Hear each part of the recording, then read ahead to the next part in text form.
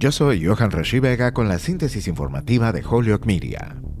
La vicepresidenta Kamala Harris asistirá este miércoles al funeral de Tyre Nichols, el hombre negro que murió 3 días después de que la policía de Memphis lo golpeara salvajemente luego de una parada de tráfico a principios de este mes, dijo la Casa Blanca el martes. Nichols será elogiado por el reverendo Al Sharpton en un servicio en la iglesia cristiana Mississippi Boulevard en Memphis el miércoles por la mañana. También asistirán los familiares de Breonna Taylor y George Floyd, quienes fueron asesinados por la policía en Louisville, Kentucky y Minneapolis, Minnesota en 2020. Mientras tanto, el fiscal de distrito del condado de Shelby, Steve Mulroy, dijo el martes que los fiscales podrían presentar más cargos penales contra los policías y otras personas en relación con la golpiza fatal de Nichols, luego de las crecientes críticas sobre cómo la oficina de Mulroy y el departamento de policía de Memphis han manejado el caso. En un comunicado en Twitter, el fiscal de distrito Mulroy dijo que otros oficiales, el personal del departamento de bomberos y otras personas que prepararon la documentación del incidente también pueden enfrentar cargos penales a medida que haya más información disponible.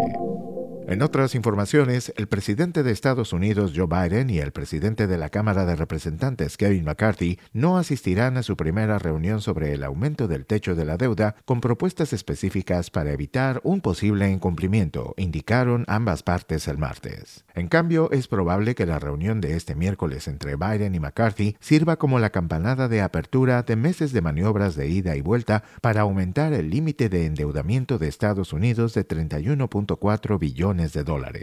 Ninguna de las partes muestra signos de que están dispuestos a negociar algo por el momento. Es posible que no surjan propuestas detalladas durante varias semanas.